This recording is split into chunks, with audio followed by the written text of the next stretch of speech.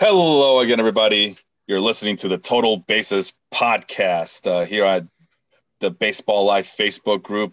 Special time today, as Sean had a previous arrangement to make to go through today, but we make adjustments. Just like it's like baseball, right? It's a game of adjustments. We adjust accordingly.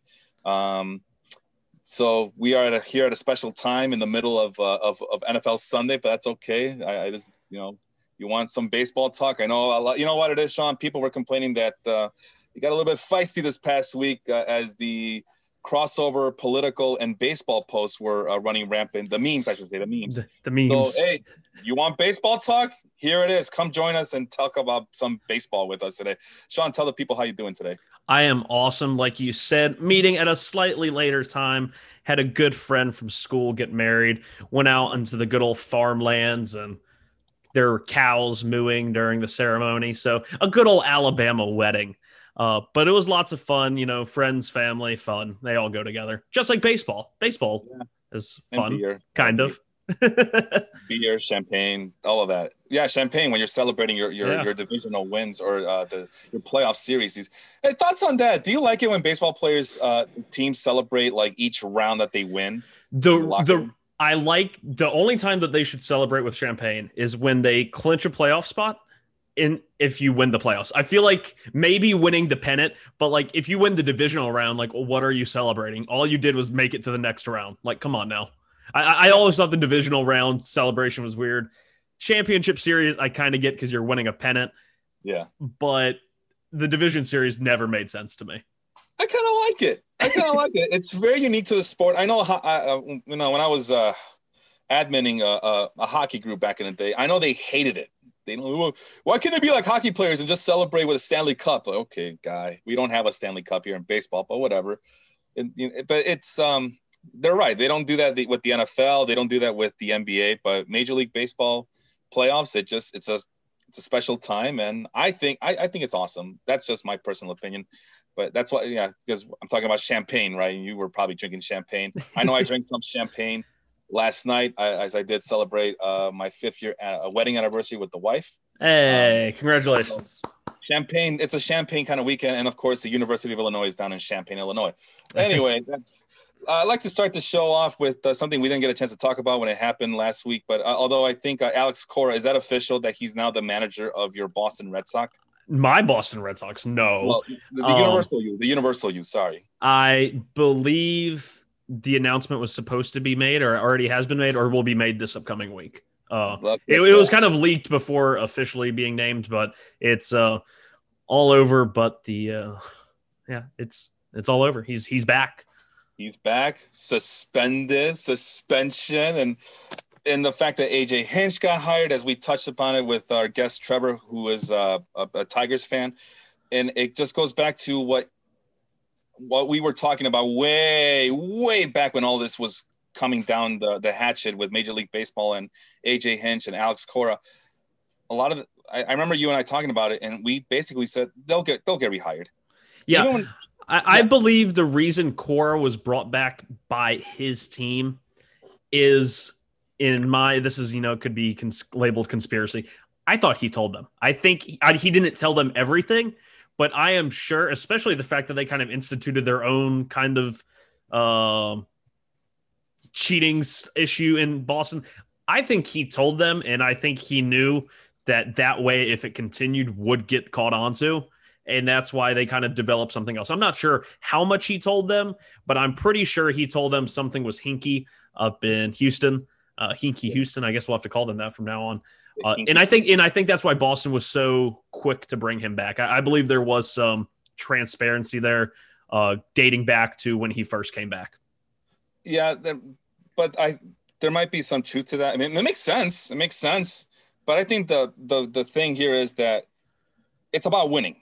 Yeah. It's about winning. It's you play to win the game, like Herman Edwards used to say. For as much as teams like, the smart thing to do is to tank and not spend so much money. At the end of the day, it's about winning. Nobody wants to root for a loser forever. I'm a Cubs fan. I mean, I guess we're the exemption, but because we pack the stadium every year, or that's more touristy. It's a tourist destination, so that's part of it as well. But for everybody else, nobody wants to root for a loser. And Major League Baseball is so desperate for these teams, for these individual teams to field a winner, that they don't care what you did in the past. It's like the old Al Davis thing. Just win, baby. That's all it is. So, and it goes back to what I complained about earlier last month about the moral high ground that many people are taking with this. Guess what?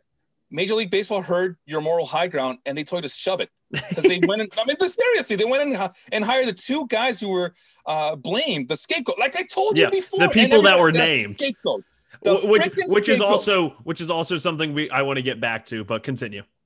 Well, I was going to say the scapegoats got the blame, and now they're back. Hinch is back with the Tigers. He's not with the Astros anymore, but he went to the Tigers, and Cora is back with the Red Sox with, the suspension. Yeah, they were just waiting for him to come back, serve his time, serve his punishment. They obviously like him enough, to hire him the first time around, and they won a championship with him, and now he's back.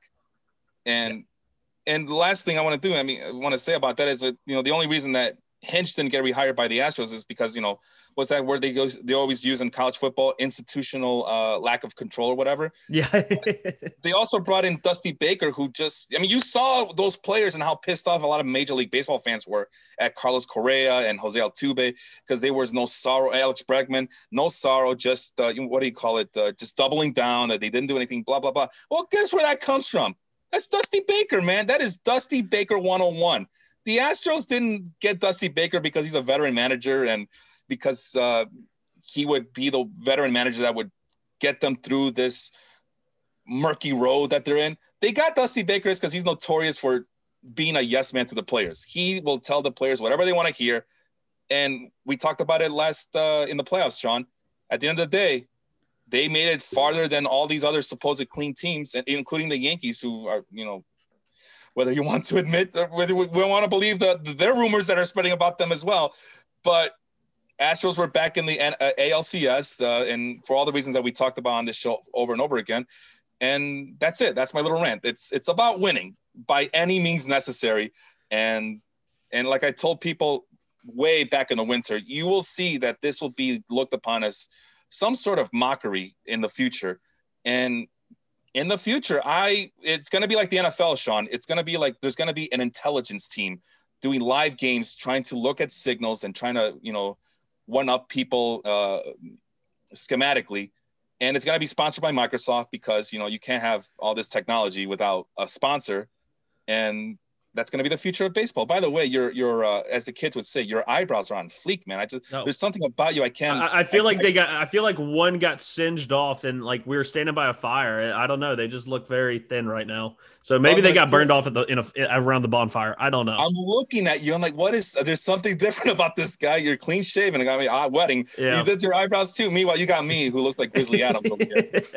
So you were going to say something. Go ahead, Sean. You were going to say something. I was mainly going to say that with the third, like you mentioned, the scapegoats, there's a third person, the third and final person who was named in the Manfred report, who was hired to be a manager and is now not a manager and probably won't be a manager this year. And that's Carlos Beltran. And what does the future hold for him? That is a very interesting thing that the other two who at the time were coaches, not players. Beltran was a player and he was the only one named in said report.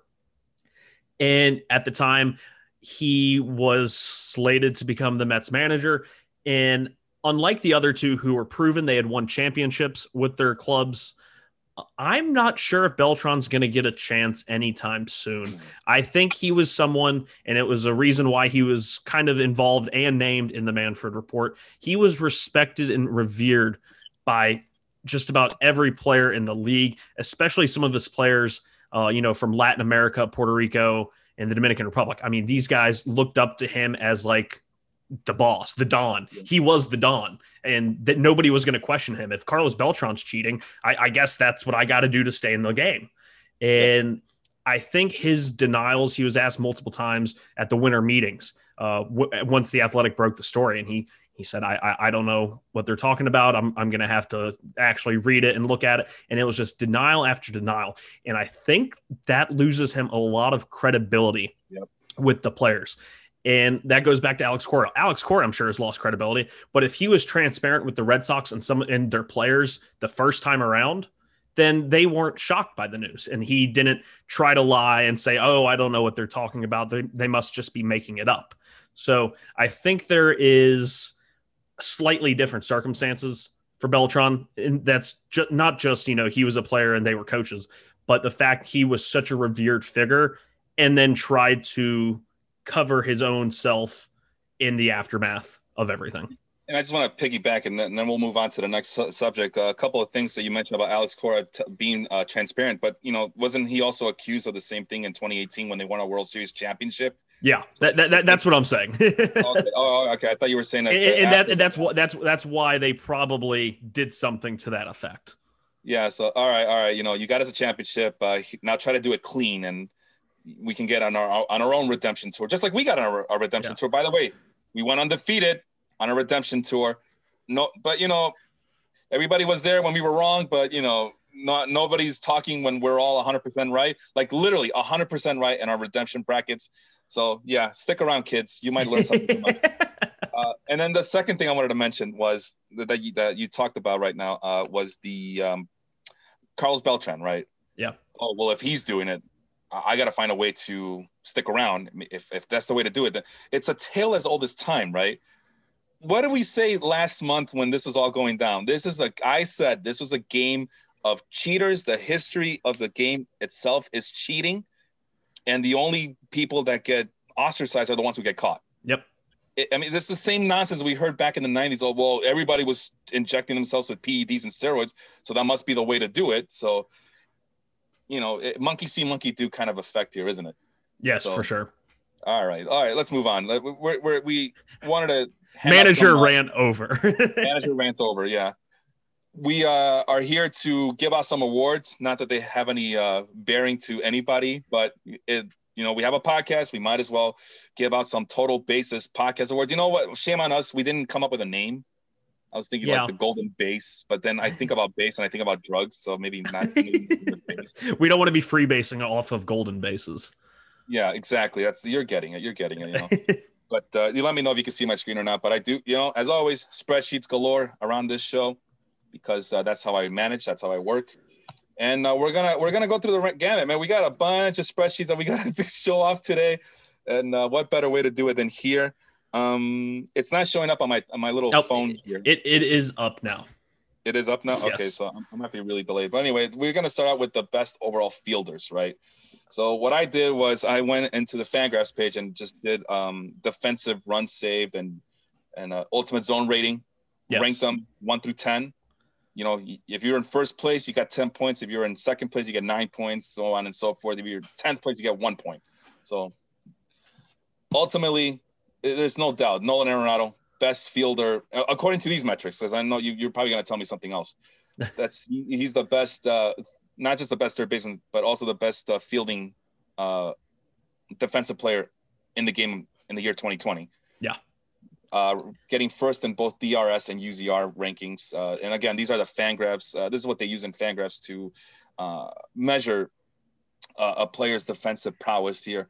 And Arenado, once again, reigns supreme. And you got 3 outfielders that follow up, but that's not important. It's mostly outfielders because they cover the most ground, right? They are probably the most plays go to them in terms of the measurements of these advanced metrics.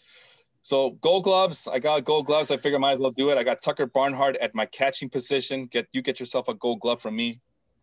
Jose Abreu just etched out Evan White for that award at the first base position. Cesar Hernandez at second base, Dansby Swanson at short, Nolan Arenado at third base, Joey Gallo, Kevin Kiermaier, and Mookie Betts are my outfield. For the infields, I did something completely different. I don't want to get too deep into it, but these are, that's my, I wanted to talk about this as well, but we'll get to it in a bit. But here on this other sheet is my defensive infielder range. And I did it just by range, Sean. Yes. So the DRS range and the UZR range, each one of those had their own way to measure range. And ultimately, again, Arenado number 1. And there's my second baseman, my shortstop, Dansby Swanson, and Jose Abreu at my first base. This is a Total Bases podcast host selection right there. So I went that route. And a defensive outfielder, I just wanted to point out that before the White Sox fans get after me, yes, Luis Robert showed with both the UZR and DRS metrics for range, showed that he had the best range of all the outfielders out there in 2020. Like we always joke around here, Sean, it's, he better have, because he's not only manning center field, but he's manning left field and right field. And lastly, before I turn it over to you, because I think you got something for me, that's the best arm. Again, defensive run saves and ultimate zone rating, they have their own way to measure like arm strength, not arm strength, how good efficiency, kind of efficiency. And surprisingly, Kevin Kiermaier, who is known more for his range than anything, ranks really high in terms of his arm. Yeah, Kiermaier has, ever since he was initially called up, I remember his initial call-up was very much like Juan Lagares. I don't think people really knew who Kevin Kiermaier was, just like they didn't know who Juan Lagares was. And they decided, hey, he's this new minor guy, fresh out of the minor leagues, green and wet behind the ears. Let's run on him. And Kevin Kiermaier, since he stepped into the league day one, has been gunning guys down. And it's technically why he has the nickname Outlaws, because he's got a gun for an arm. And he's great. He's always going to be great. The fact I don't think he won the Gold Glove this year is kind of sad, but, Gold Glove to me has always been more of a, what do we call it? Popularity contest and highlight reel contest than an actual fielding contest. I mean, shoot, at one point they were giving away Gold Gloves back to Rafael Palmeiro. Palmeiro won a Gold Glove. When in doubt, give it to the guy with the big offensive numbers. Exactly. So I honestly don't know who won the actual Gold Gloves. I just know that this would be my selection right here on this table. So who do you have as your? Do you have a list for me for Gold Glove? I don't have a list per se. I do think they got some right, some wrong, as they always do. I think there are some interesting Gold Glove competitions to look forward to in the future. And the two guys that come up top at first base for me, that's kind of the ones that is going to be fun to watch going forward. And that's Matt Olson and Evan White. Evan White plays one of the most aggressive, athletic first base or defensive first base I've seen in a long time. And I really wish the Mariners could play the Mets this year, because I would love to hear what Keith Hernandez would say about Evan White's defense. I mean, he's a young, fast, athletic guy. He plays in, he has a good arm, and it's just a weird combination that we haven't seen at first base in a long time, especially in this day and age of where, teams are trying to fit bats in wherever they can. And it's usually at first base or someplace like left field.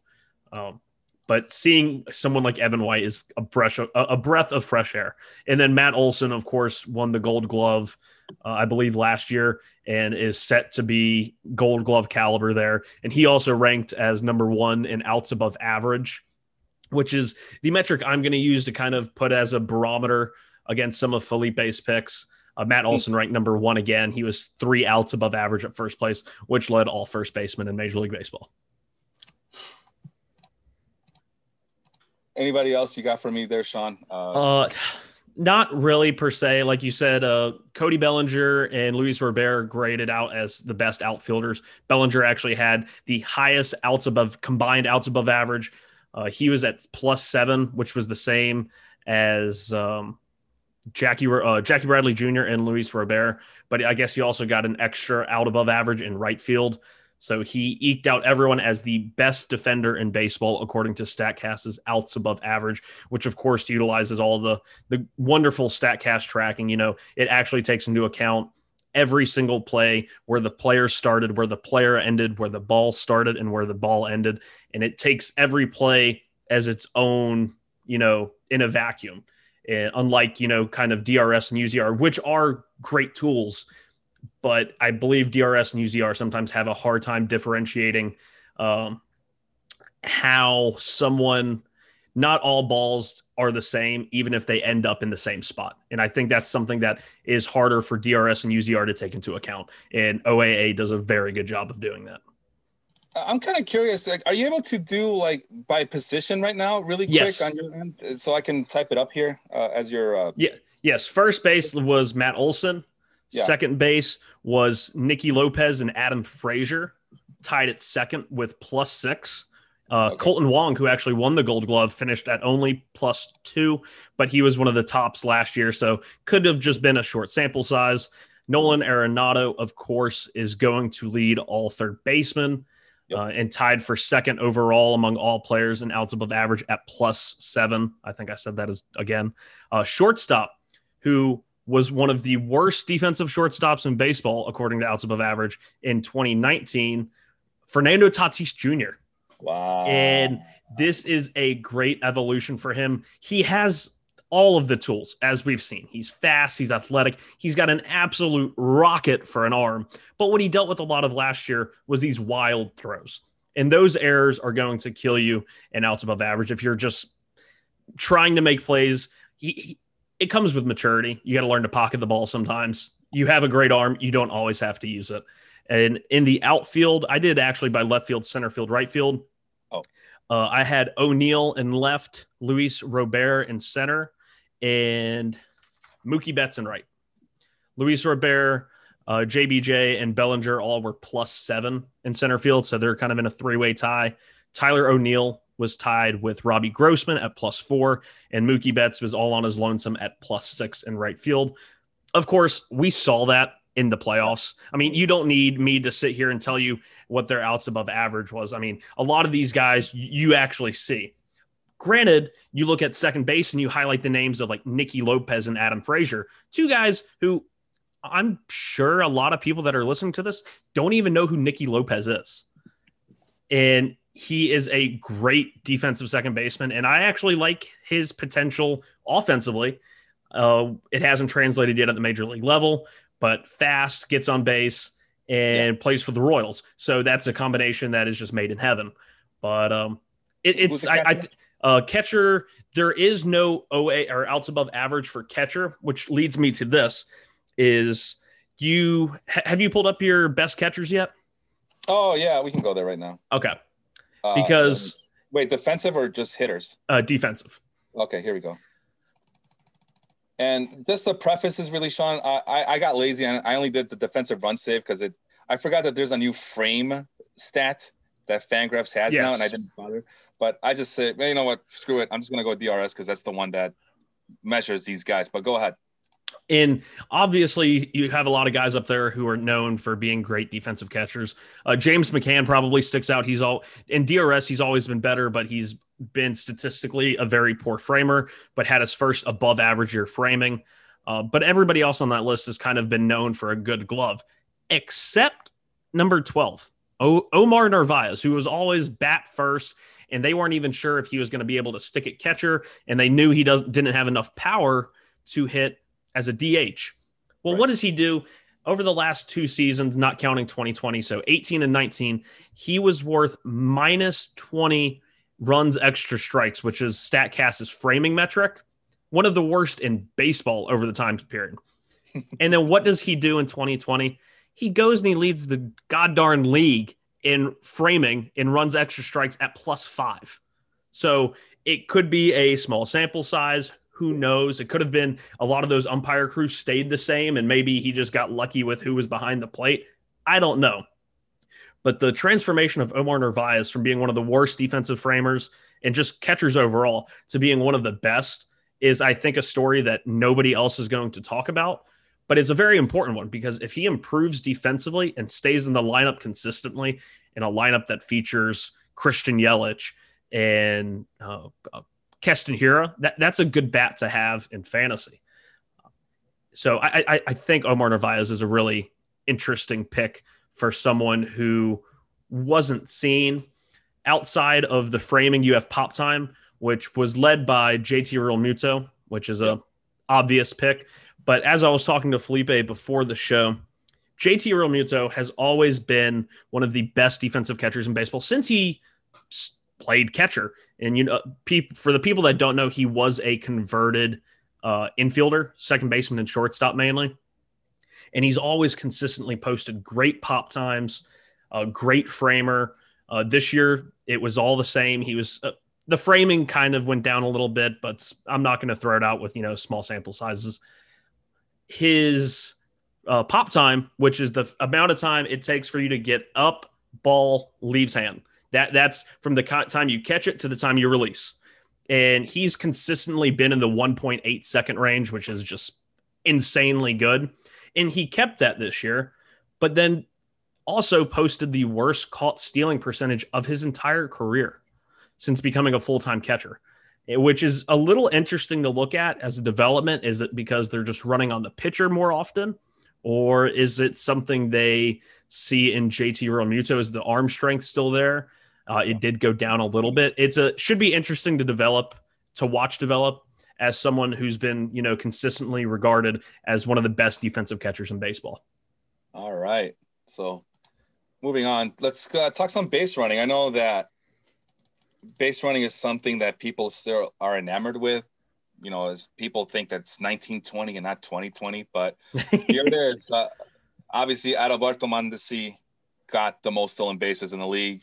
So if you got Mondesi, you probably, in fantasy baseball, you probably are happy as hell that he was able to get all those stolen bases for you. And it's like by a big landslide too. I think he had 8 more stolen bases than the second place guy in Jonathan Villar. And I wish I could credit this to where I found it on Twitter. I'm sure I'll see it in a couple of days.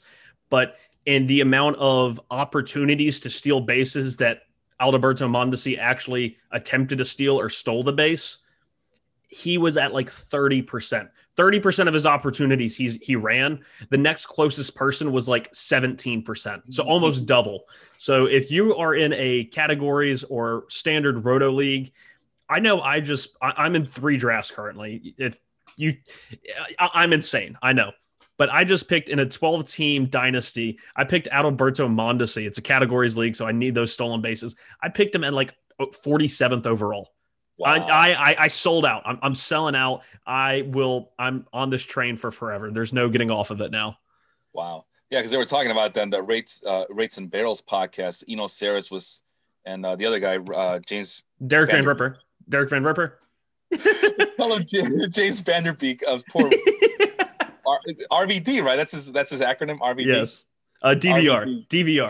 DVR. Sorry, RVD is the wrestler. Sorry, RVD. Oh my God, I'm still doing it. DVR. Crossover. We got a wrestling group crossover. There we go. Yes, we do. They were talking about how they're very hesitant to pick up Adalberto Mondesi for next year, even though the stolen bases are kind of scarce, and that there's really no one to fall back on like in years past in the middle of the rounds. They're still kind of icky about him because he strikes out too much and doesn't make this much contact. And here's Sean over here telling me that he's going to go all in on Mondesi, which is it's like, I don't know. It's just kind of funny. The dynamic, the difference. Mondesi might be one of the most Jekyll and Hyde players I've ever seen, but for the last 2 seasons, he has ended up right around the same area. He posted a 715 OPS in 2019 and 710 this year. Granted, he was on fire in the second half. So imagine how bad he was doing to be on fire for the last 3 weeks, and still end up with only a 710 OPS. Like I said, like you said, there are huge strikeout issues with him. Absolutely massive. But he's still only 25. He's been in the league for, 4 full years, 3 full years, 3 or 4, something like that. But he just steals bases like nobody else can. And in a categories league, that type of skill is ever useful. And he did show this year, he had the highest average exit velocity that he's ever had. So there's starting to be more consistently hard contact. Maybe he would do better getting it on the ground a bit more, but I'm sold on the speed, especially in categories leagues. In a points league, I fade him very hard, but in real life, that he has a skill set that I simply think nobody else has. And then I got another category called the 3x5 heroes. No, they're not index cards. They're literally just where did these guys ranked overall. And by the way, what's the minimum here? The minimum I put down was 2. Shoot, I thought I wrote it down. I thought it was 200 plate appearances. Okay. No, that doesn't sound right. Shit. I didn't write it down, but I know it's like some weird number. Like 150, maybe. I don't know. That sounds more right, and I can't believe I didn't write it down. Oh, it's right here. 120. 120, close. Okay. So 120 plate appearances, you have to qualify, and this is literally like my thing is if I'm going to get a guy who steals bases, he better also do other things for me as well. And as you can see, number one, at the very least, give me 3 categories: stolen bases, average, and runs scored, right? Because if you're just going to steal bases, then you're just sucking up my roster spot. And Trey Turner ended up being the number one 3x5 hero because he could not only steal bases, but he could hit for a high average and be counted upon to score runs from anywhere, right? And obviously it's the who's who of good hitters, right? Mookie Betts, Trevor Story, Jose Ramirez, Fernando Tatis with Merrifield. And then there's Adalberto Mondesi, who did not contribute in the top 10 on in average or runs scored. He's got a terrible offense. Terrible offense. Yeah, same thing with Yar, Raimel Tapia as well, although he only got in because of the batting average. But so anyway. Did Byron Buxton not have enough plate appearances for this list? I would have expected his name here. I guess not. I guess not. He had 135 plate appearances. He only stole 2 bases. Yeah. But still a guy who's in the 99th percentile in sprint speed, is still a speed demon, had the 4th highest sprint speed in all of baseball. And you would be shocked that the top 3 in sprint speed are not on your list at all. No, of course not. And they are this is according to, StatCast, and Felipe's kind of doing the Fangraphs awards. I'm doing StatCast awards. If you can't catch the theme here, the top 3 in sprint speed are guys that, once again, you've probably never heard of, aren't full-time players, but are interesting to at least keep tabs on in case of an injury. Tim LeCastro, the human ball magnet, that's been his skill basically throughout. I mean, if you can't hit and you're kind of an okay fielder everywhere, and you are one of the fastest guys in baseball, and you get hit by a lot of pitches, guess what? You're going to have a high OBP. He does walk a good bit. And if you have a high OBP and the fastest sprint speed in all of baseball, that's a really good a pairing for a lot of stolen bases. Right now, he's more of a utility player for Arizona, but somebody to keep an eye on. Roman Quinn filled in center field multiple times this year due to injuries. He had the 2nd fastest sprint speed.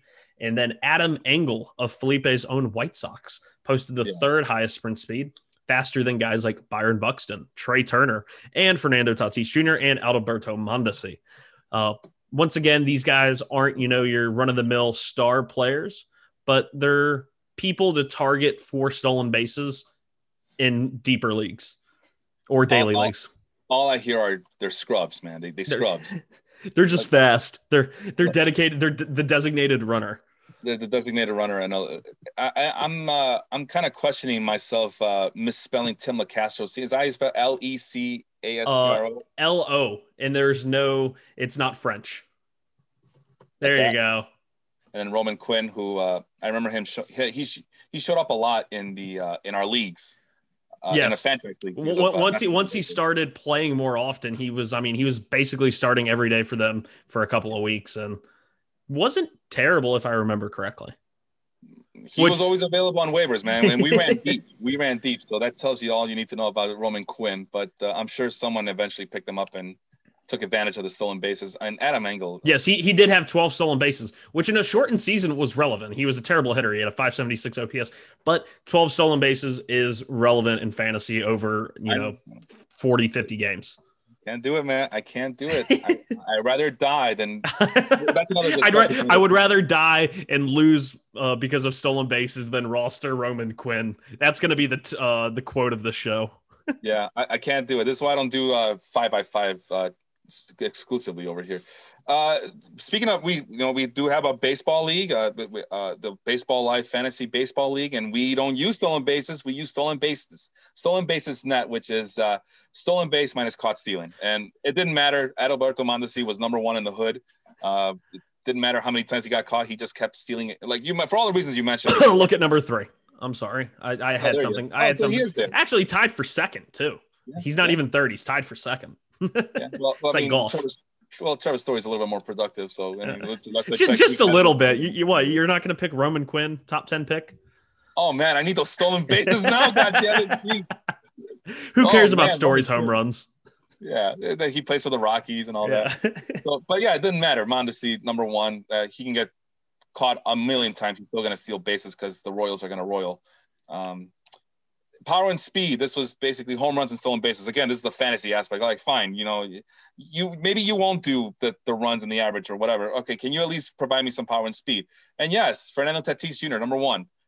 with the stolen bases ranked high, as well as the home runs, number one on this list in home runs. There was a minimum of like maybe 7 stolen bases to qualify for this list, by the way. And Tatis, Trevor Story, the usual suspects, right? Trevor Story, Trey Turner, Jose Ramirez, and there's Adalberto Mondesi, who's just there because he just steals so many freaking bases. And the last category we have here is what I like to call the speed demons. You notice I added triple here because you know who uses triples as one of their categories? Us. We do. We do. So this is runs plus stolen bases plus triples. And this is, again, the rankings, where they rank. You know, again, you get in first, you get 10 points. You get second, you get 9 points. Trey Turner was probably the most valuable player in terms of speed. And again, in terms of production speed, not the sprint speed or the measurements, the actual calculations that they do with the tracking devices. But Trey Turner was able to provide you can score runs, can steal bases, and can get to third base when he hits the ball in the gap.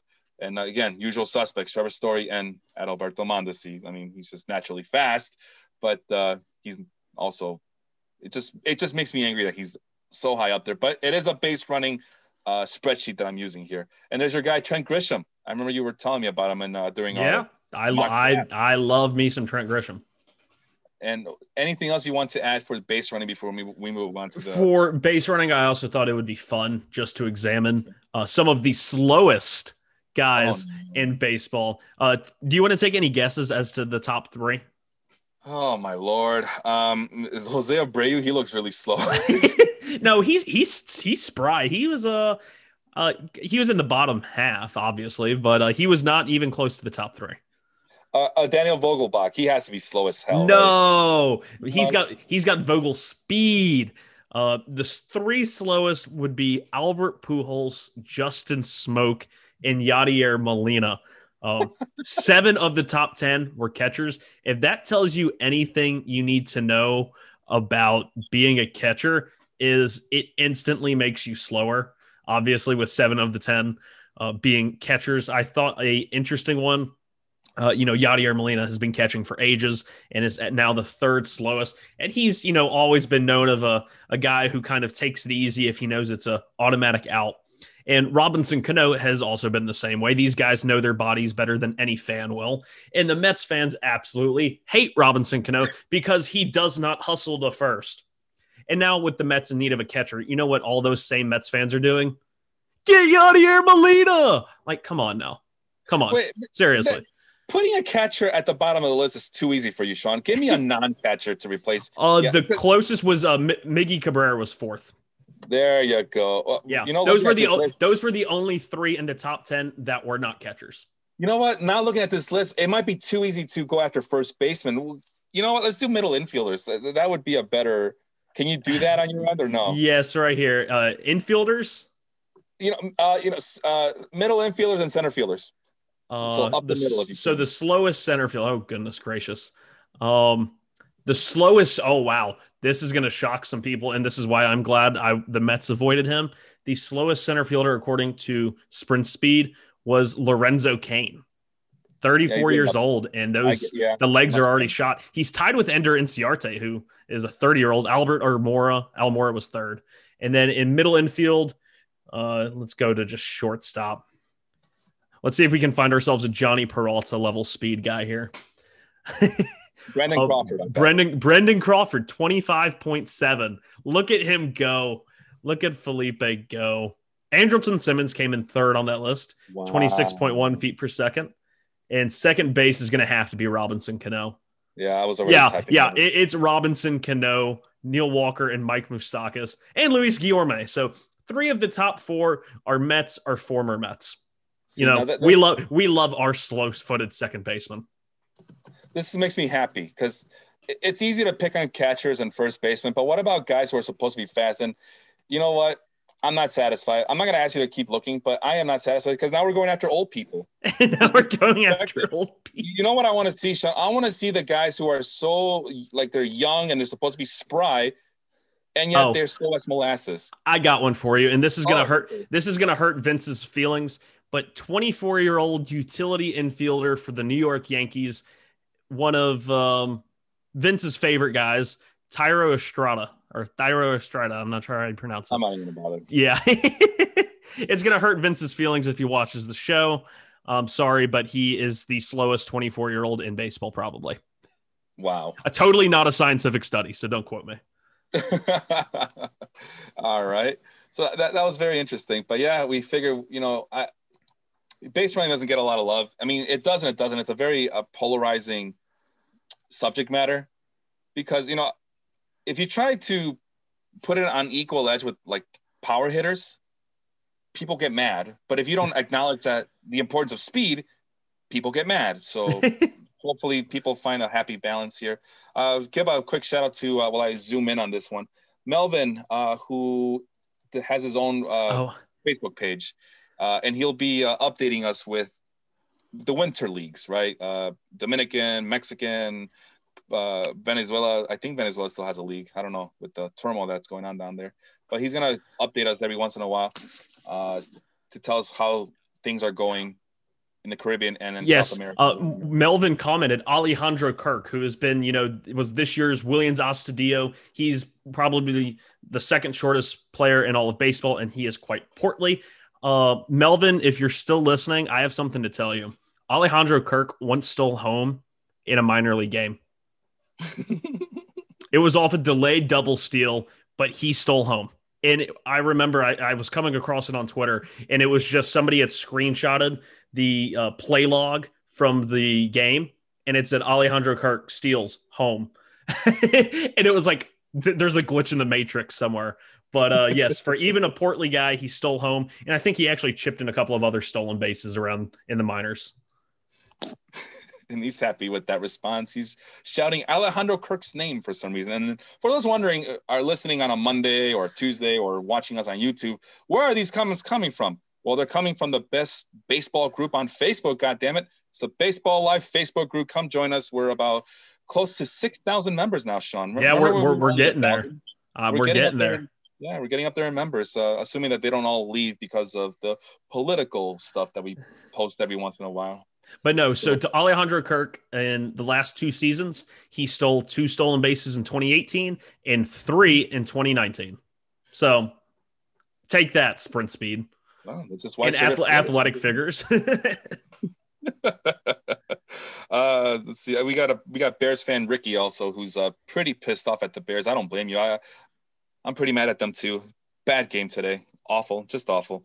And yeah, he wanted to look at the slowest infielders and center fielders as well. So I didn't even see the comment until now. So I hope we satisfied his thirst for knowledge there. Let's look at the best hitters. And again, all advanced stats. I don't use home runs. I don't use that batting average or slugging average or, I like the Fangraph stats first, and at first I only went with WOBA, which is the weighted on base average, and the weighted runs created plus. These are supposed to be statistics that are all encompassing, right? They take everything a hitter has done productively and put it in terms of the WOBA, into a batting average figure. And in terms of WRC plus, well, if you're above 100, that means you're that much better than every Major League Baseball hitter in the league. So 105 would be 5% better than the league average player. Right. And these are rate stats. And when I was doing this, as you can see, Juan Soto was number 1. All right, well, Juan Soto is my MVP, right? But I'm like, nah, he missed a lot of time, though. So I started figuring out what I need is some counting stats. And this is where offensive runs above average, which is the metric used to compile the offensive number in Fangraphs' WAR, wins above replacement. So this is a more accumulating stat. So I figured we need to reward guys who made it past this wacky season and was able to produce all year long and not just for a short stretch. I mean, yeah. Juan Soto has a 200 WRC plus. What is that? 100% better than everybody in the league? Juan Soto, no matter where you look, if you go to StatCast, he was first in expected slugging. He was first in WOBA.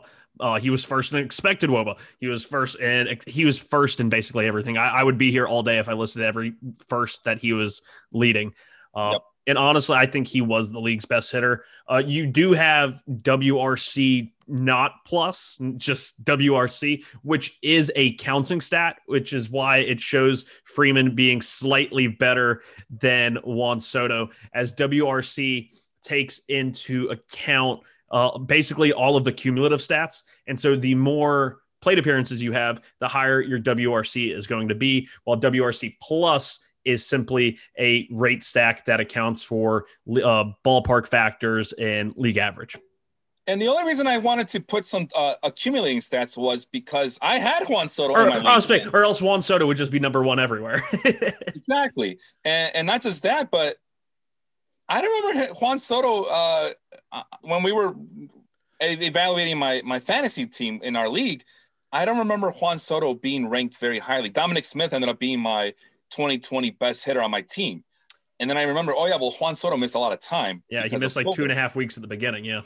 I mean, that's a big difference. So that's when I decided, let's put in some counting stats and rank them all together and see what the machine spits out. And there it is. Freddie Freeman, your best hitter of 2020, not just based on rate stats, but also based on the cumulative stats. And over on this side, I have my Silver Slugger awards, including my National League MVP, which goes to Freddie Freeman, and AL MVP, which goes to DJ LeMahieu for some reason. But I mean, you can see LeMahieu was the best hitter according to my little table here in the American League. And I also misspelled his name. It's a capital M as in Mike. But here are my Silver Sluggers, which is catcher Salvador Perez, which I'm pretty sure Sean wants to share his thoughts on that really quick. Salvador Perez, I've been championing him all off season long at the beginning. Remember? And I also yes. Remind me one more time, Felipe. Salvador Perez was the catcher to get in fantasy leagues because he plays every day. It's just simple. You show up. Showing up is half the battle, Sean. And yeah, I know he sucks or he doesn't hit the ball well or he's too impatient, whatever. But he shows up, man. That's all you need. And so the numbers show that he was the best hitting catcher. And we'll get to that spreadsheet in a little bit. Freddie Freeman, the best first baseman in terms of this table here. DJ LeMahieu, I already mentioned. Trey Turner, which we mentioned ad nauseum in the base running data. Jose Ramirez, who you are a big fan of, and he's in our mock draft. In those 3 drafts I'm in, the first 2 I was in, a 20-teamer and a 30-teamer. I got Jose Ramirez in both. And then in the 12-team dynasty, I had the, I believe, 10th overall pick. And I could have gotten Jose Ramirez. And I said, I swear to God, if I have to pick Jose Ramirez one more time, I'm going to shoot myself in the foot. And so I picked Christian Yelich instead because Yelich had actually fallen to me at 10. And I started a dynasty with Christian Yelich and Garrett Cole, which I could not be happier about. But yes, I am a huge fan of Jose Ramirez, but I'm just kind of getting sick of him. He was in our Ryder mock draft. It's like, it's like if you eat too much ice cream. Jose Ramirez is ice cream. But if you pick Jose Ramirez over Christian Yelich and his gimpy knee, I don't even know if he's 100% healthy. And the other thing against Christian Yelich is he's left-handed. So hey, I don't have a problem with that. I prefer that. I welcome problems. But no, Salvador Perez, we didn't really finish that thought. This is a guy before we hold that thought. Patience, my young grasshopper over there. Because we do have a sheet for catchers. I want the people to look at it, but I want to put out Marcell Ozuna's bounce back year with the Atlanta Braves. Gonna make him a lot of money. Oh yeah, he better because he deserved it. I saw someone that there was a report today that the National League is it's going to be eventual. They're getting the DH this year more than likely, and but I also saw one of my Red Sox fans who was also, they named the top 3 teams from our writers mock, and he was voted by the users of the mock draft to have the number 1 team, and that's Dev Jake on Twitter. You can find him over there. That is his Twitter handle, Jake DeVroe. He's a Red Sox fan, and he posted an article that Marcell Ozuna would be a good fit for the Red Sox. And I had this instant epiphany that Marcell Ozuna is just Manny Ramirez. I mean, they're both wild. I mean, I could totally imagine Manny Ramirez like taking a fake selfie while rounding the bases. I could see that. And I think Marcell Ozuna to Boston makes sense, and he needs to wear Manny Ramirez's number. And I'm starting the petition for that now. All right. So we'll see if that comes true. Juan Soto is the other outfielder who we just talked about. I'm a big fan. Mike Trout. What's an outfield list without Mike Trout in it, right? Yeah. And finally, our DH/utility spot goes to Jose Abreu, which would make Ricky, who's our White Sox fan here listening in, he's kind of mad at us for not putting in Jose Abreu for MVP. But hey, he got the Silver Slugger as a DH here. So, all right, here we go. Best hitting catcher. Let me make this a little bit bigger. This is how it broke down because Sean is mad. Let's break some knuckles. I'm ready to go. Come on. So, let's go. As you can see, Will Smith was winning. Yeah, Will Smith is the best hitting catcher in the league. Thank you. He got jiggy with it. Yeah. Next. Then this happened. You know why that happened? Because he's a part-timer, all right? And he was hurt. He missed 2 weeks. He was on the IL or right. DL. Well, there you go. Come on. Oh, well. Go ahead. No. You continue. I was just saying, come on. You can't hate him for that. It's a short season, and he's a catcher. I mean, it's 2020 best hitting catcher, not, moving forward, who's going to be the best part-time catcher in the future. And I say part-time catcher because they're all part-timers.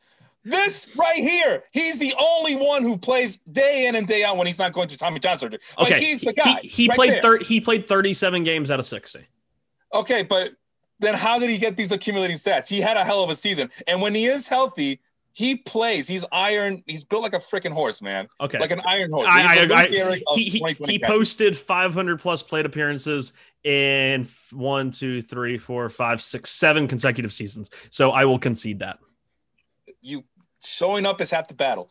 And I like and other catchers worth noting. Darno, who he's always finds a way to get on my fantasy team at the end of the season anyway. JT Realmuto, who I've been pushing you to convince the Mets to sign for the Mets so the Mets can go into the playoffs finally.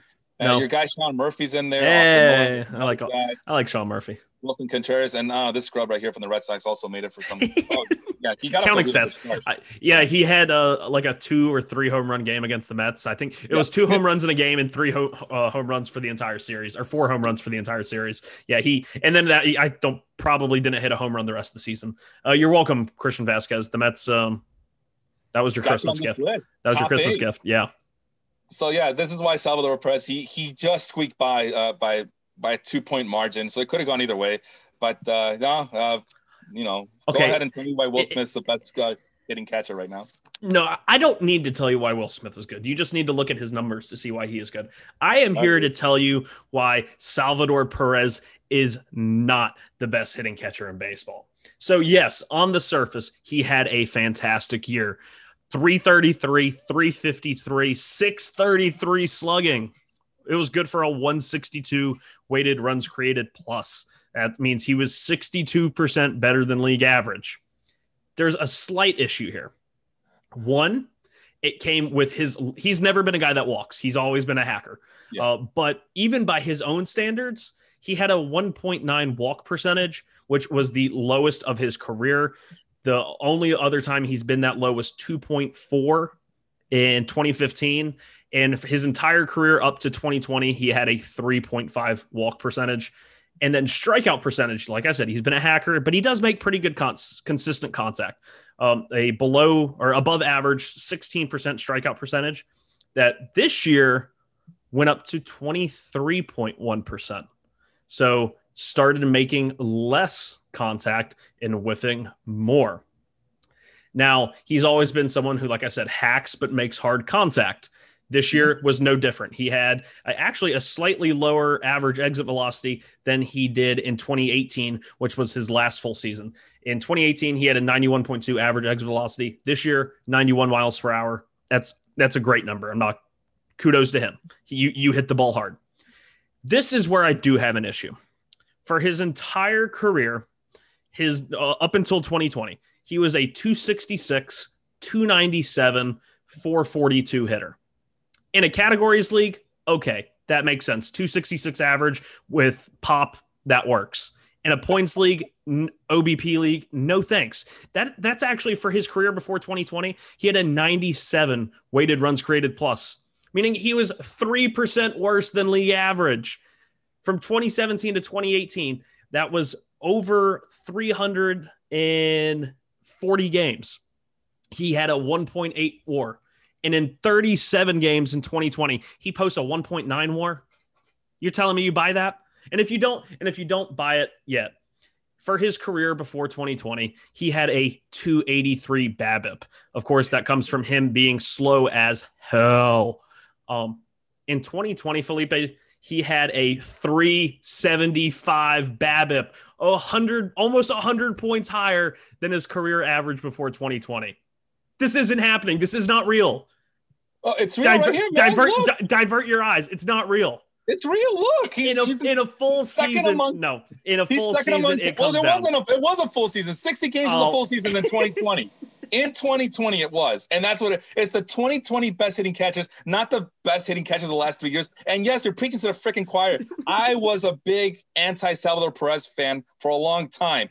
But then this year, something Then you changed. drank the Kool-Aid. No, but you know what changed? I got tired of all these part-time catchers. They're all part-time catchers. All of these guys are, except for JT Realmuto and Travis d'Arnaud. He's splitting time with Tyler Flowers. Are you kidding me? Will Smith has to give up games to Austin Barnes? No, man. No, I don't think so.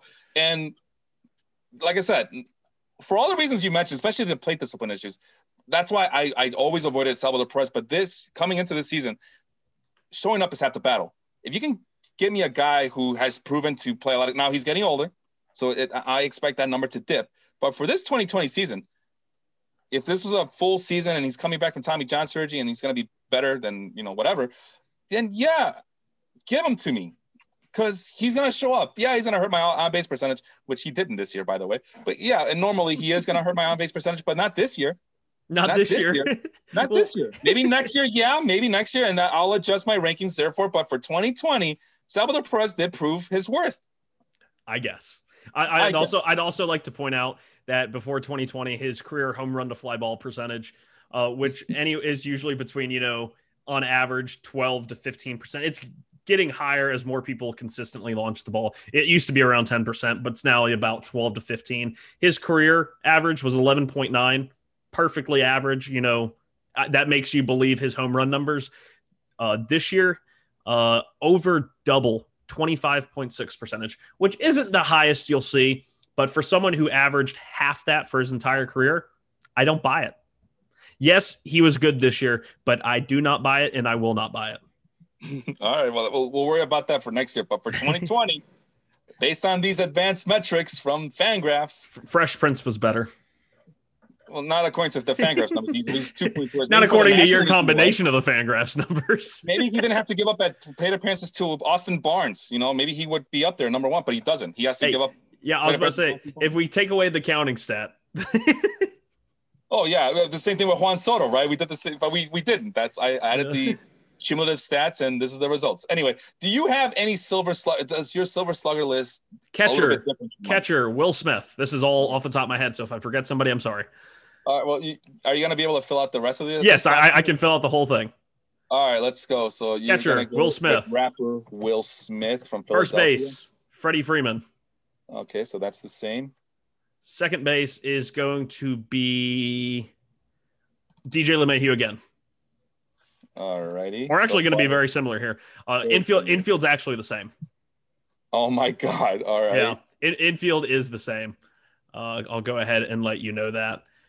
And then outfield is going to be Uno Momenzo. Well, I orient myself. Juan Soto. We have that in common. Yes. Mike Trout. Yes. And then just because I want to ruffle some feathers here. Okay. Ronald Acuna. Yeah. I mean, he's right there. I mean, He's not right there. Where is he on my list? He's not on my list. Wow. Okay. Oh, there he is. Number 13, 12, 10. I don't know how he couldn't have been on your WRC plus because he had a 159, which was sixth. So there might have been an error somewhere. Oh, that's all of it. Oh, that's total. That's not just outfield. Never mind. I'm sorry. Yeah. But yeah, he had a 159, which was really, really good. Had the 30% strikeout rate and the 250 average, which I'm sure worries some people. But the increased walk rate, increased power production was actually his best offensive year to date. I was going to mention Jose Ramirez took the last slot in the WRC plus department. And the other thing was Acuna missed some time at the end as well. So yes, for only 46 games. Yeah. He missed that on the cumulative stats. So, I mean, it was maybe I was going by fast, but I mean, I saw that Jose Ramirez got the last spot in the WRC plus. So if you're telling me he's 159, what did Jose Ramirez get? Jose Ramirez, let me go to, I was on purely outfield. I'm sorry. Let me pull up third base. and 163. So just 4% behind. All right. Well, there's your answer. Do you have a utility spot for me here? Marcell Ozuna. I want to go Dominic Smith to give him a shout out. It was very close between those two. Hey, I give him enough shout outs in this show. Don't worry about that. Save my season this year. I didn't win anything, but you know what it was. Why I like Dominic Smith so much, Sean, is because he justified me not drafting a first baseman highly. So there you go. Do you have an MVP you want to mention right now? NL MVP. I know it's going to be Freddie Freeman, but if I had a vote, I would have actually picked Juan Soto. And what about... I think if the Nationals went to the playoffs, he would have been the shoo-in for MVP. What about the AL? AL, I believe it's going to be Jose Ramirez. It should be Jose Ramirez. Jose Abreu is going to get votes, but Jose Ramirez should win it. He might not, but he should. Yeah, and I selfishly only went by the numbers here, but I should have gone with Jose Ramirez, and I should have used a host privilege here and just gone with Jose Ramirez. Because, his team actually made the playoffs and was relevant. And, well, I guess the Yankees made the playoffs too, but okay. Whatever. Yeah, and Jose Abreu made the playoffs as well, and he's another finalist. Yeah, there you go. All right. There. That should make Ricky a little bit happier down there. He's mad at me because I did not name Jose Abreu. I don't know if Ricky knows that I'm also a White Sox fan and a Cubs fan. I'm wearing the Cubs today, so I wonder if that's part of the anger that he has towards me right now. Well, maybe he'll tell me. He's going to let me know like in 5 minutes because we're on a delay here. All right. Starting pitching, Sean. We're making some headwind right here. We're getting there.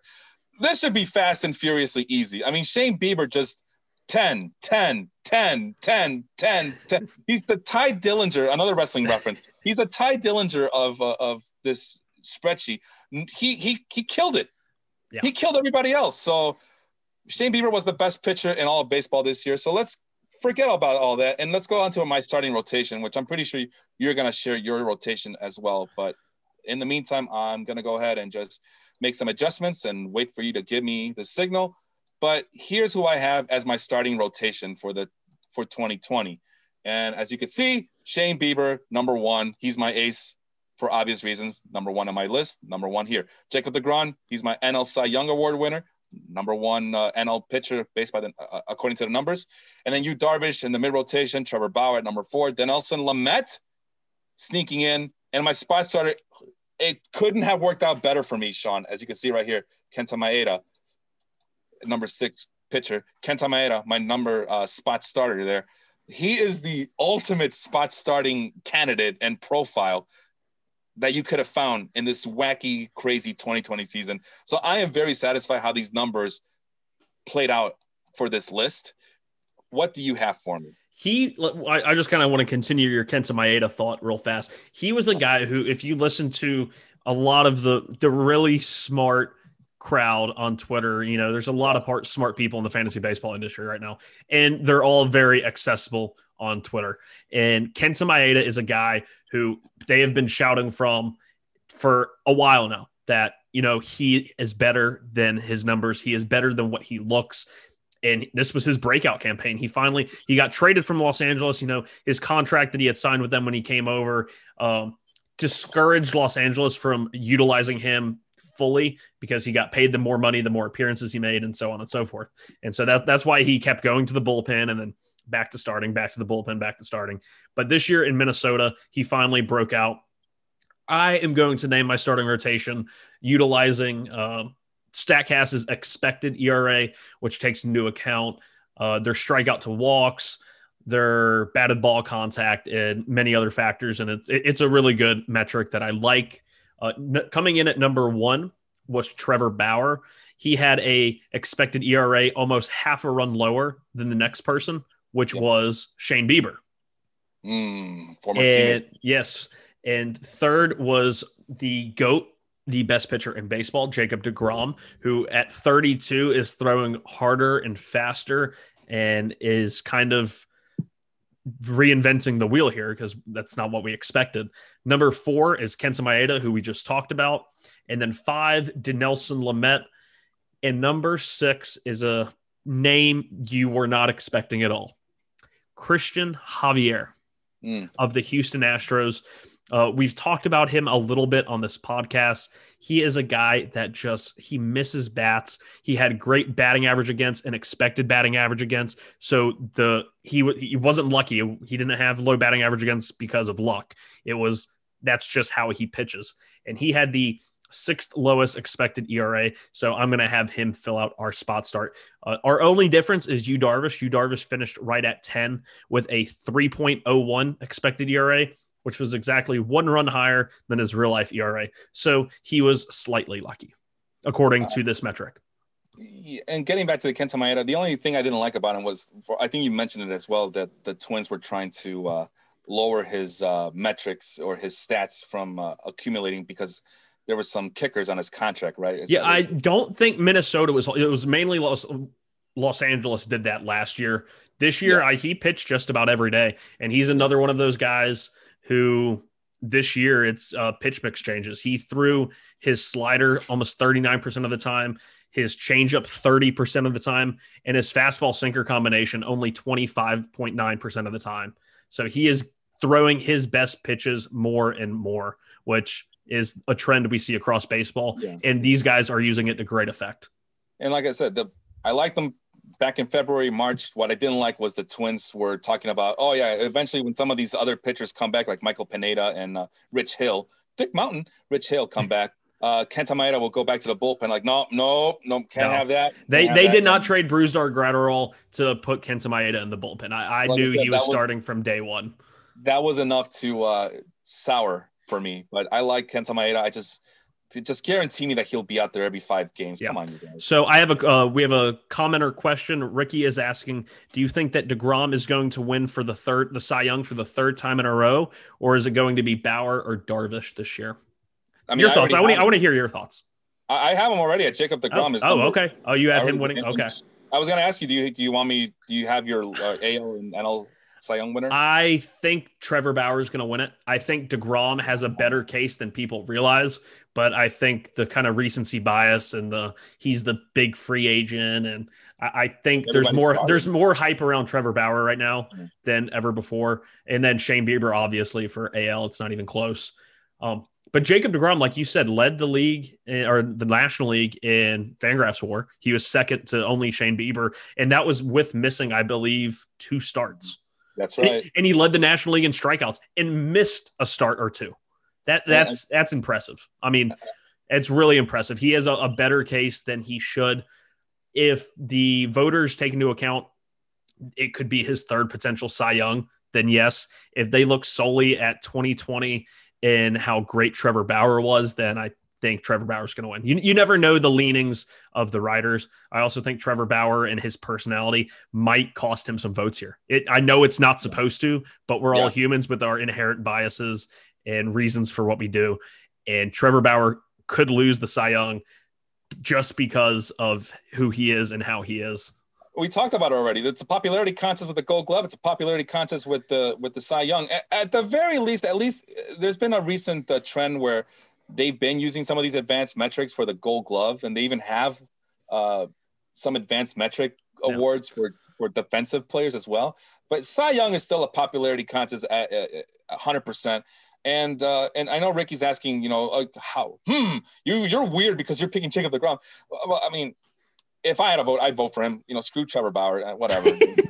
Really, I would have never guessed that. I'm not voting for Trevor Bauer. But you know what? We are going to talk about, this is like our fantasy world right here. Not just fantasy baseball, but the vacuum that Sean mentioned earlier today. This is the vacuum. This is based on the numbers.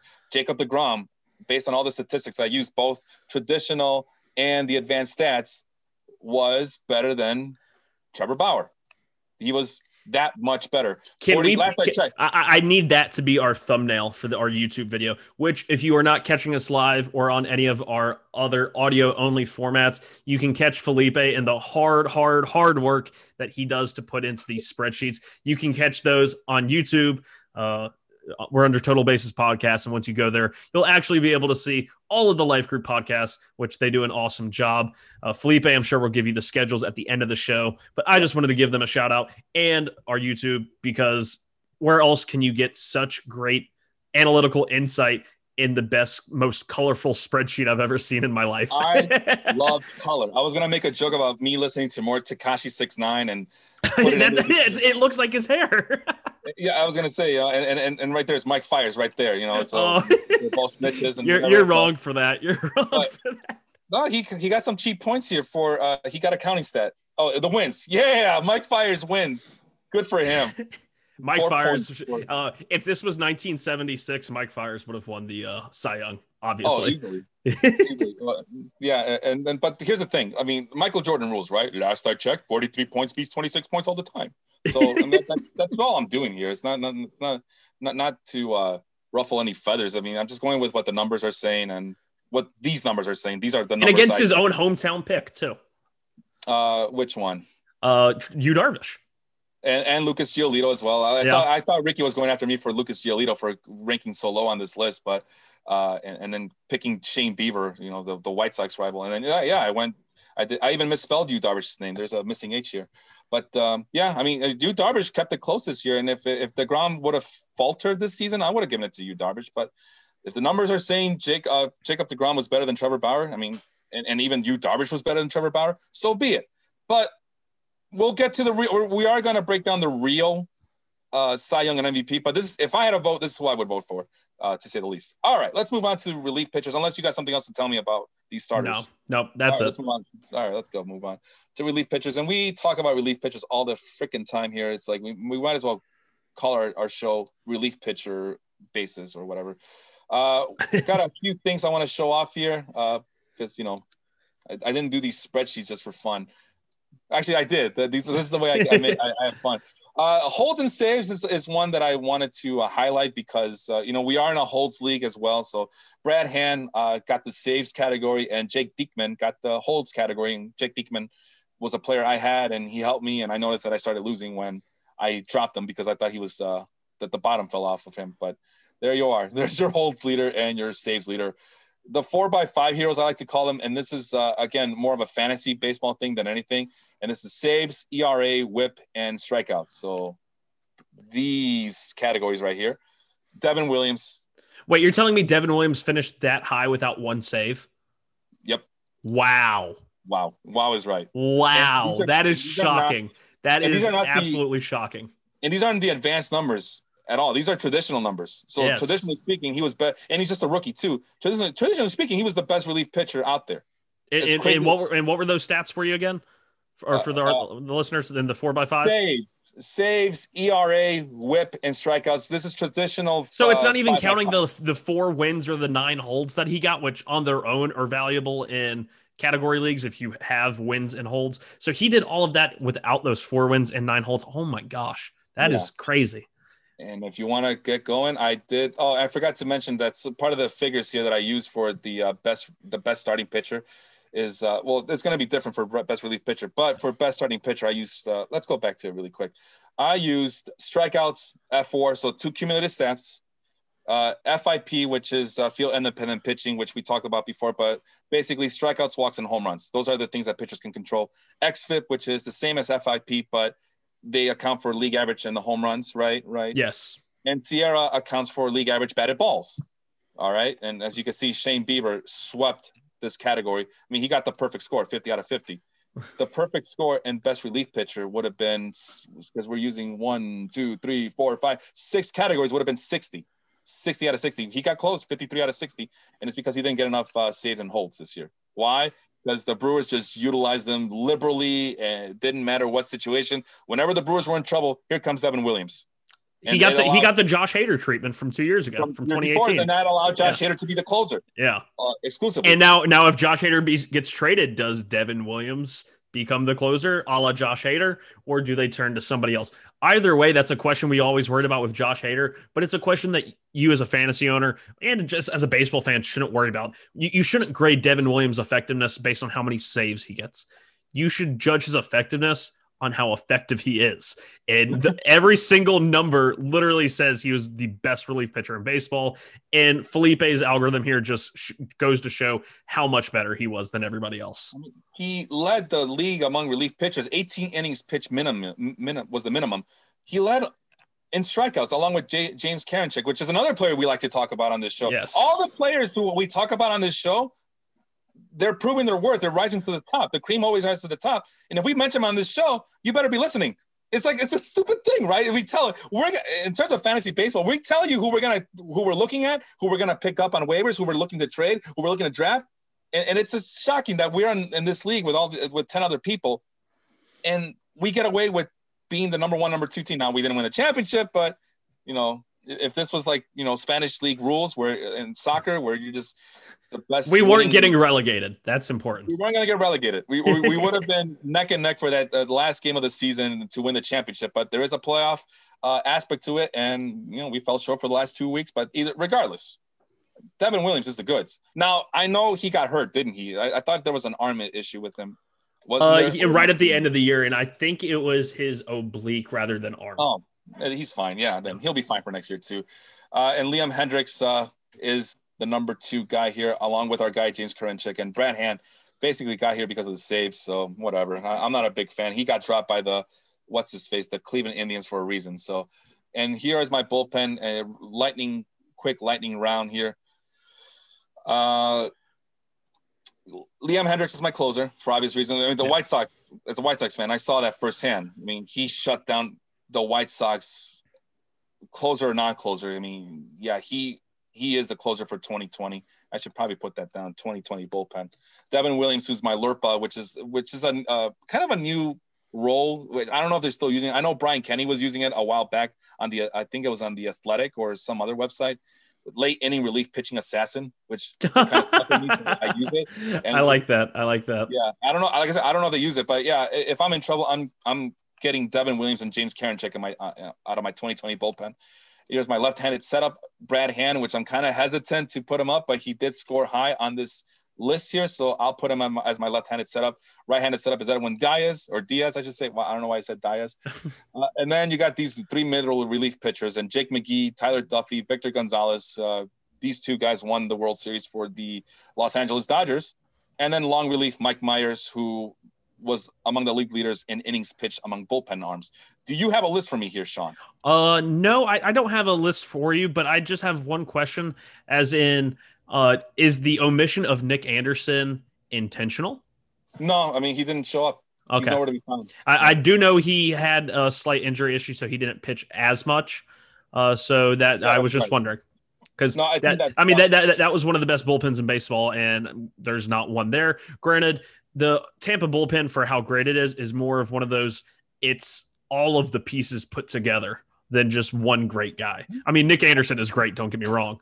But yeah, he only had 16 innings, but he was had a 1.0 WAR, which was 6th highest. So maybe he didn't have enough innings to qualify for your list. I believe that was probably it. It could have been anything. I mean, I wasn't looking for certain players. I just, whatever the numbers spit it out, and this is the minimum requirements, then that's what I got. And Devin Williams was at the very top end. Okay. And so, I mean, he definitely would have been first. But you have a lot of the guys that I would have picked. Some names that you didn't mention that I like going into next year and had great years this year that were overshadowed. Freddie Peralta, the kind of swingman role for Milwaukee. Jonathan Hernandez is a name to keep an eye on. He kind of burst onto the scene. He didn't get too many saves, but he appeared in a lot of high leverage situations for the Texas Rangers. Trying to think here. What was that? Peralta's top 10. Well, tie for 10th, but he's top 10. Okay, gotcha. So right outside the top 10. You added Nick Anderson for me. Those are just a couple of guys that I didn't see on your list that I would have definitely included as, honorable mentions. Hernandez does show up on this list, though. Somewhere. Maybe I dreamt him. I don't know. Let me type it up really quick. Hernandez. And then maybe guys like Blake Trinan and Kenley Jansen, like kind of guys that, not on your list, but had pretty good years. Yeah. Oh, and Aroldis Chapman. How could we forget?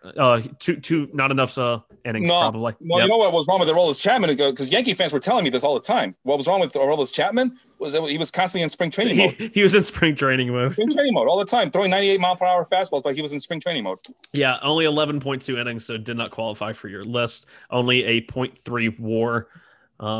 But yeah, another guy that probably could be argued for top bullpen arm, but just didn't pitch enough this year. Really quick. Yeah, he's asking. Ricky's asking about Holtz. There they are. Here's how the Holtz came out. There's Jake Diekman, Sergio Romo.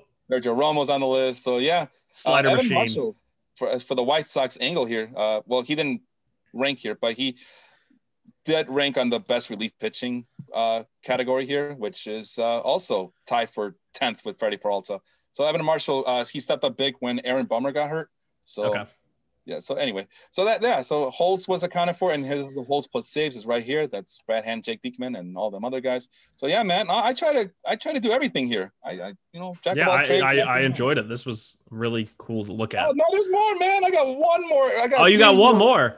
Actually, 3 more rookie hitters. Okay. Oh God, hit the rookies. Let's go. Rapid fire rookies. Hey, that's a segment of ours. We'll bring it back next year for sure. Rapid fire rookies. Yeah, this is the rapid fire rookies finale, and we got to talk about them. All right, well, here it is. I know our guy Tyler, who's a big Pirates fan, mentioned how Ke'Bryan Hayes should have won the NL Rookie of the Year award, or he should be winning, and everybody laughed at him. But the numbers show, yeah, he might be right. I mean, he was a late bloomer. He showed up very late, so there's a little bit of a a sample size issue. But hey, minimum requirements for me was 50 plate appearances. I do not discriminate. Here you are, Ke'Bryan Hayes, torturing that ball. And there's our guy, Randy Arozarena, I always like to call him rice sand or sand rice, because arroz means rice and arena means sand. So what sounds better for you, sand rice or rice sand? Sand rice, right? Sand rice. Ricey sand. Yeah. I don't know. Sand rice is up there. Willie Castro, who I don't like, but he somehow showed up. Why? Because he shows up. Tigers just kidding. Alec Bohm, I should say. Yes. Alec Bohm, the third baseman from the Phillies, and Bobby Dalbec and Kyle Lewis, who got out to a really good start. But here's how I do it. Consider this Ke'Bryan Hayes guy my Platinum Rookie of the Year award winner. And for AL, I would go with Randy Arozarena, and for the NL, I would go with Alec Bohm. So there's that. Do you have a breakdown for me for rookies? No? For rookies, I'm going to select Kyle Lewis in the AL. You show that he was probably the best, and all of his stuff came from counting stats. I think he was great. He was there all season. And if the plate appearances wasn't such a low number, his WRC plus rank would have been probably in that top 8. And then for National League, it's between Alec Bohm and Jake Cronenworth. But I'm going to go Alec Bohm. Okay. Yeah, that makes sense. I was kind of disappointed that I did not see Jake Cronenworth show up, but I think he might have been penalized for playing too many games. Yeah. There he is. Jake Cronenworth tied for 8th on this list here. But, hey, like I've been telling you all this year, he saved me at second base. Again, justifying me not chasing after some of these other second basemen during the draft. Here are these rookie starting pitchers. 4x5 hero. You've mentioned this guy before, Tanner Hook. Yes. Only made 3 starts down the stretch. But he is this kind of tall, lanky sinker slider guy, but he's had a big edge in his development.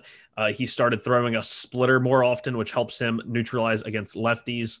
I like his chances. I think he's one of those good pitchability guys. The stuff might not be the best. The velocity kind of ticks up towards 95 sometimes, but a good kind of, I don't know the word I'm looking for here. Pitchability guy. I just said it. There we go. Yeah, there you go. And the 4x5 heroes, this is just me accumulating these stats: wins, ERA, WHIP, strikeouts. We're missing saves, but who drafts a starting pitcher for saves, right? So this is a Roto League thing here. Who are we, the Rays?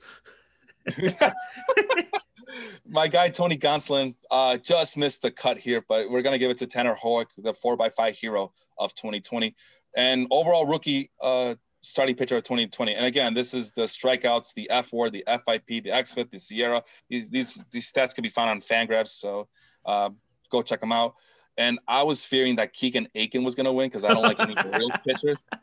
But Tony Gonsolin, I like Tony Gonsolin. We talk about him all the time. The thing I don't like about him is that he plays for the Dodgers, and they're messing him up. It's like they're messing up with Julio Urias, and I don't know. It works. They won the championship, but I wish Tony Gonsolin could be a more traditional 5-6 inning pitch guy and not just, today Walker Buehler's pitching, so Tony Gonsolin's going to pitch on the back end. Screw that. Get him out there every 5 days for selfish reasons. So there it is. Any guy you want to talk about on this list, or you have someone? I feel like Sixto Sanchez being so low is kind of maybe a possible oversight of only the 10 inning minimum. If you raise that to probably 25, he ranks better. So much like Kyle Lewis, I think he's a guy who is probably one of the better rookie starting pitchers from 2020. There you go. All right. Well, Justice Sheffield, who shows up as well. He's been pitching from the very beginning, and he shows up really high for some ungodly reason. So there you go. Maybe he wasn't terrible. He had an okay season. Right. He improved, yeah. which is it's a pretty low bar for him to improve upon, but he improved. All right, and finally we finished this spreadsheet with the 2020 best rookie relief pitchers. There's the holds and saves, which Ricky mentioned. Do you do holds? Yes, I do. As you can see, I only did top 5 for these rookies. Man, screw them. Make it for next year, and I'll do the top 10 for you guys. But I didn't realize Tyler Rogers was a rookie. I know his brother has been in the league forever. I was going to say, is Stephon Crichton technically a rookie? Hey, whatever Fangraphs says, that's what I want. Oh, okay. So they considered him in 2019. He appeared in 28 games with 30 innings. So we might need to message Fangraphs about that. Maybe no. Well, I think you need 50. Is it 50? I think that's the problem there. But anyway, 50 innings or 30 games or something like that, I think. Yeah. So there's holds and saves, and keep that in mind. Here's our 4x5 hero for relief pitchers, which is saves, ERA, WHIP, strikeouts, right? Because basically, Devin Williams runs the show again. Yeah, I mean, he not just runs, he dominates. Everybody else is just looking up to him because he's their hero. And the more advanced stats, I mean, he killed it among the veterans. He's going to kill it among the – it's not even fair. Yeah. There's James Karinchak. Any other season, James Karinchak would have been the darling of this list. But Devin Williams just coming out of nowhere seemingly. And that's the spreadsheets, man. Hope everybody enjoyed them. I love it. Now, I'm springing this on you kind of at the last second, but I know you love your Punch and Judy hitters, right? No, I don't. Yes, you love Punch and Judy hitters. So I figured I would get an award named just for you, Felipe. And these 3 guys, and I want your thoughts on who was the best Punch and Judy hitter. And these 3 guys had the highest expecting batting average while having some of the lowest average exit velocity numbers and hard hit numbers in the entire league. Now, the one with the highest expected batting average had a average exit velocity of 86.2, and that was Jose Iglesias, who posted the highest expected batting average in all of baseball. He had a 358 XBA. Nobody even came close, not even the GOAT Juan Soto. Now, the next 2 guys hit the ball slightly softer than Jose Iglesias, which is what we all love to see, and that is David Fletcher. He had an 84.7 average exit velocity, but a 292 XBA. And this is a guy who back-to-back years has posted XBAs over 290. So you don't have to always hit the ball hard to get base hits. And then third, my favorite, and your own White Sox prodigy, Nick Madrigal, had a 304 XBA and only an 84 mile per hour exit velocity. So that and he had exactly 0 barrels in 96 batted balls. He barreled up 0 of them, meaning none of them were hit 95 miles per hour at a launch angle between, I think, 12 and 25 degrees. So exactly 0. It is up to you, Felipe. I shall let you choose who the best Punch and Judy was. I know that's your favorite kind of hitter. What am I doing here? Am I just pick which one you like the most? I guess Nick Madrigal by default. Yay! Best Punch and Judy hitter. Congratulations, Nick Madrigal. Or as Blake Snow would call you, slapdick prospect. Locally, Jake Cronenworth, right? Was that the slapdick prospect? No. Xavier Edwards was the one who went from San Diego to Tampa Bay. All right, I'm putting some comments here. Worst player of 2020 draft prep, and Nick Madrigal is. So I was going to mention this. Slappy. No. Listen to this, man. So locally here on the radio, the Score 670. I think they're still affiliated with CBS Sports. Lawrence Holmes was talking about how he was watching Nick Madrigal in spring training or something like that, or watched him last year or whatever. And he came up with the nickname Slappy. So that's So what perfect. I call him too. It's Perfect. perfect for him. Yeah. And that's why I'm kind of like, ugh, Nick Madrigal. There's things to like about Nick Madrigal, and then there's a lot more things that I don't like about Nick Madrigal. But I'm hoping that what people are telling me is that he'll start lining the ball out and start hitting the ball on a rope. And he showed some promise this past year, but man, I don't know. I mean, he had a 25% line drive percentage. That's awesome. All right. That's cool. That's a cool thing. All right. So there's that. Was there anything else you wanted to discuss? No, here? that was the last one I wanted to spring up on you because I just know that you love Punch and Judy hitters. Do you have the real awards up? And let's get the people something else to talk about here. Can you do you still have those up or no? Yeah, I have the MLB article. I don't have them like on a list or anything. I'm sorry. That's fine. Let's really. I have no idea. I have not seen because I've been in this world of the spreadsheet, so I don't even know who's really nominated for real. For Gold Gloves at first base, you had Evan White and Anthony Rizzo. Second base, Cesar Hernandez and Colton Wong. Shortstop, J.P. Crawford and Javier Baez. Third base, converted catcher, I think this is the most impressive Gold Glove for me, is Isaiah Kiner-Falefa, who appeared both on your list and my list as one of the top third basemen. So congratulations to him. Nolan Arenado, pass. Alex Gordon, who was actually a terrible defensively in 2020, but it was his retirement year. And like we said, the Gold Glove is more of a popularity contest. And I think this one was like, have one for the road, Alex. This was his road Gold Glove. Some people have road beers. Alex Gordon gets a road Gold Glove as he walks out of Kauffman Stadium for the last time. And that National League winner was Tyler O'Neill. Yeah, you mentioned AL winner, Luis Robert. National League, Trent Grisham, which is ironic as he was mainly traded out of Milwaukee after his big playoff blunder in the National League wild card in 2019 in right field. And then right field, as we go and talk about it, Joey Gallo led the league, led all outfielders in DRS. He won for the American League, and Mookie Betts in right field. And then the catchers, Roberto Perez and Tucker Barnhart. Yay! All right. Hey, I'm not a lost cause here, you guys. Some of those players were on my list, so that's pretty awesome. Let's go.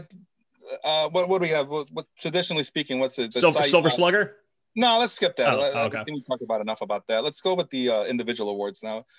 Starting with managers, if you have that up there or whatever. Managers, it was right here. That's Rookie of the Year. I'm not sure if they have it up on. Oh, here we go. Kevin Cash, Charlie Montoyo, and Rick Renteria, which is awkward seeing as he's no longer there.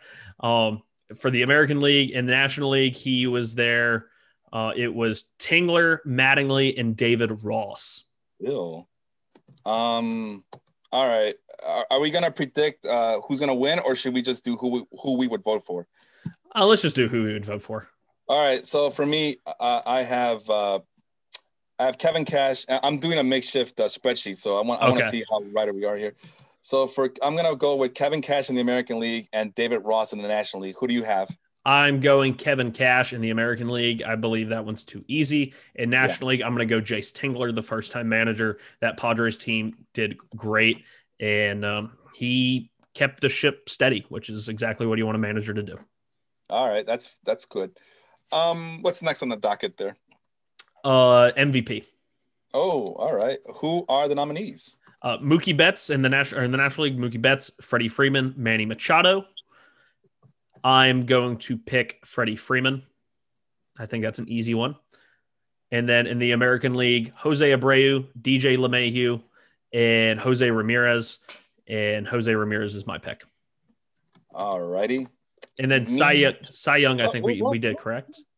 Yeah, technically we did. No, but you know what? That was based on our list there that I created. Let's go with the real. But let me do my picks really quick. Okay. I want to be different. I think I want to get Mookie Betts the NL MVP, and I want to be a big fat homer about this. I'm going to go with Jose Abreu.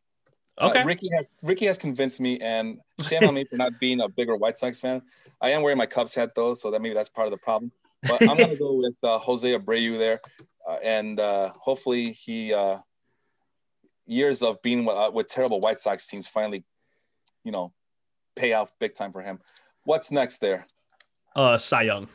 Let's go with the Cy Young Award winners. So who do you American League finalists Shane Bieber, Kenta Maeda, and Hyunjin Ryu. I'm pretty sure Shane Bieber is going to win this unanimously, and it's not going to even be close. I think that's a 30-0-0, 31st place votes. That's it. And that's who I would pick as well, because I am a sane human being. Yeah, same thing on this one. What about the National League? National League, Trevor Bauer, Yu Darvish, and Jacob deGrom. My heart says Jacob deGrom. My head says Trevor Bauer. Yeah, Jacob deGrom is my vote. Jacob deGrom is your vote. I don't even know what we're doing anymore. I know we were talking about who we would vote for, but yeah, I think, like I said earlier, yes, I would vote for Jacob deGrom, but I think.